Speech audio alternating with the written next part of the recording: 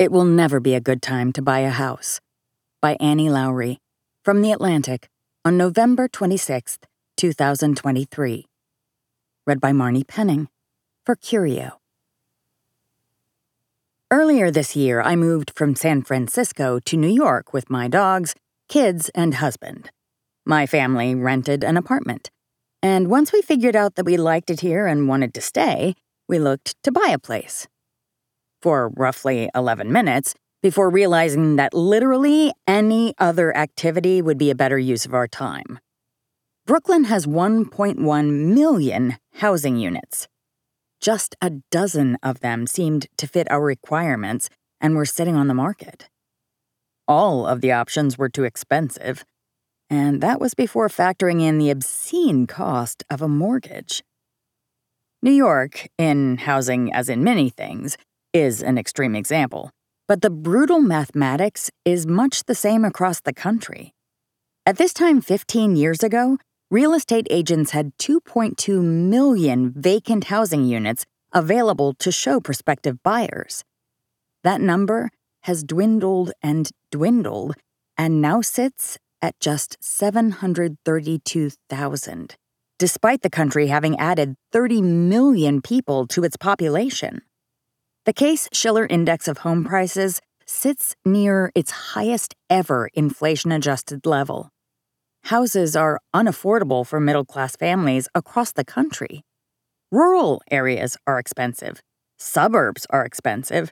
Cities are absurdly expensive. Nowhere is cheap. That's in part thanks to mortgage rates. The monthly payment on a new home has increased by more than 50% in the past 3 years, as 30-year mortgage rates have climbed from less than 3% to nearly 8%. It's a terrible time to buy a house. But that news, bad as it is, seems to convey some promise. Someday, things will change and it will once again be a good moment to buy. You just have to wait. I'm sorry to tell you that the bad news is even worse than it sounds. It's not going to be a good time to buy a house for a really long time. How long? I put that question to a few housing economists and real estate experts. Their response? Who knows? A decade. Maybe in 2030 we would start to see some relief, Daryl Fairweather, the chief economist of Redfin, told me, before noting that 2030 was so far in the future that she could not make any kind of informed prediction. The problem is twofold. We have a long-standing housing shortage, and we have a frozen housing market. The latter is making the former worse, and it will take years for things to even out and ease up. The fundamental issue is that the country does not have enough homes where people want them, a consequence of a decade plus of underbuilding after the Great Recession. Freddie Mac has estimated that the country is short 3.8 million starter homes. Realtor.com puts the deficit at 2.3 to 6.5 million total housing units. The National Association of Realtors and Rosen Consulting say it's 5.5 million. Whatever the number, it is big. The shortage has driven up costs for buyers and renters alike, most spectacularly in megacities such as Los Angeles and New York, but pretty much everywhere at this point. Enter the pandemic. When COVID hit, the Federal Reserve pushed interest rates down to scratch. This led to a huge surge of home sales, with the volume of deals hitting its highest level since the collapse of the real estate bubble. Buyers scrambled to take advantage of low mortgage rates.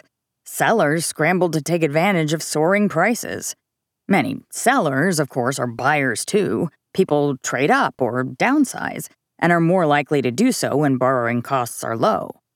Folks relocated to take advantage of their employer's new work-from-home policies. Enter inflation. Prices for everything went up because of ample demand, families were spending their stimmies, and stifled supply. COVID-related supply chain problems were causing shortages of everything from couches to semiconductors. The Federal Reserve jacked up interest rates to cool down the rate of price growth. This led to a huge run-up in mortgage rates and a crash in home sales. Would-be buyers decided to rent instead of buy. Would-be sellers decided to stay put instead of moving because why give up a 3% mortgage rate for a 7% mortgage rate? Very few units hit the market, so prices stayed high. This is the uncomfortable equilibrium the market finds itself in today. Nobody's selling because nobody's buying. Nobody's buying because nobody's selling. Nobody can afford to sell. Nobody can afford to buy. Prices are high, mortgage costs are high. Rents are high too, and there's not a huge amount of rental inventory. Everyone's stuck and paying more than they want to. Things should calm down when the Fed eases up on borrowing costs, right? Wrong. Things will not calm down. Once mortgage rates drop, that will reactivate the housing market, leading to more demand. With a limited supply, that would only lead to higher prices, Fairweather told me.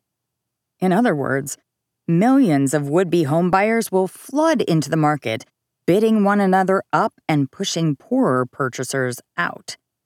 More homeowners will feel motivated to sell, giving up their 3% mortgage rates for offers above their imagined asking prices.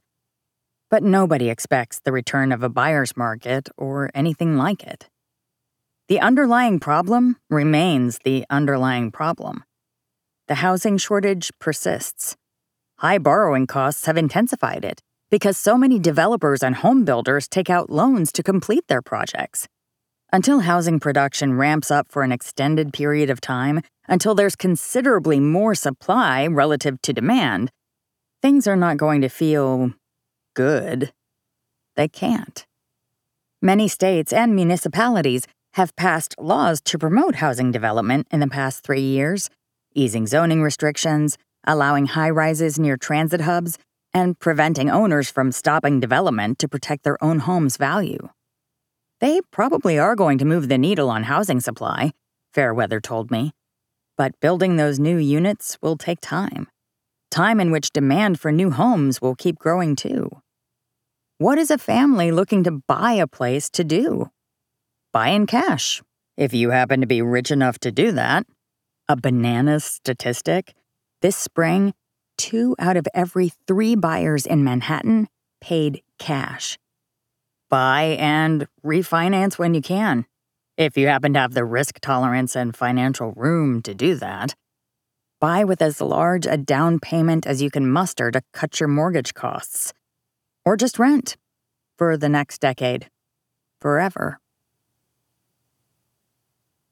That was It Will Never Be a Good Time to Buy a House by Annie Lowrey from The Atlantic on November 26, 2023. Read by Marnie Penning for Curio.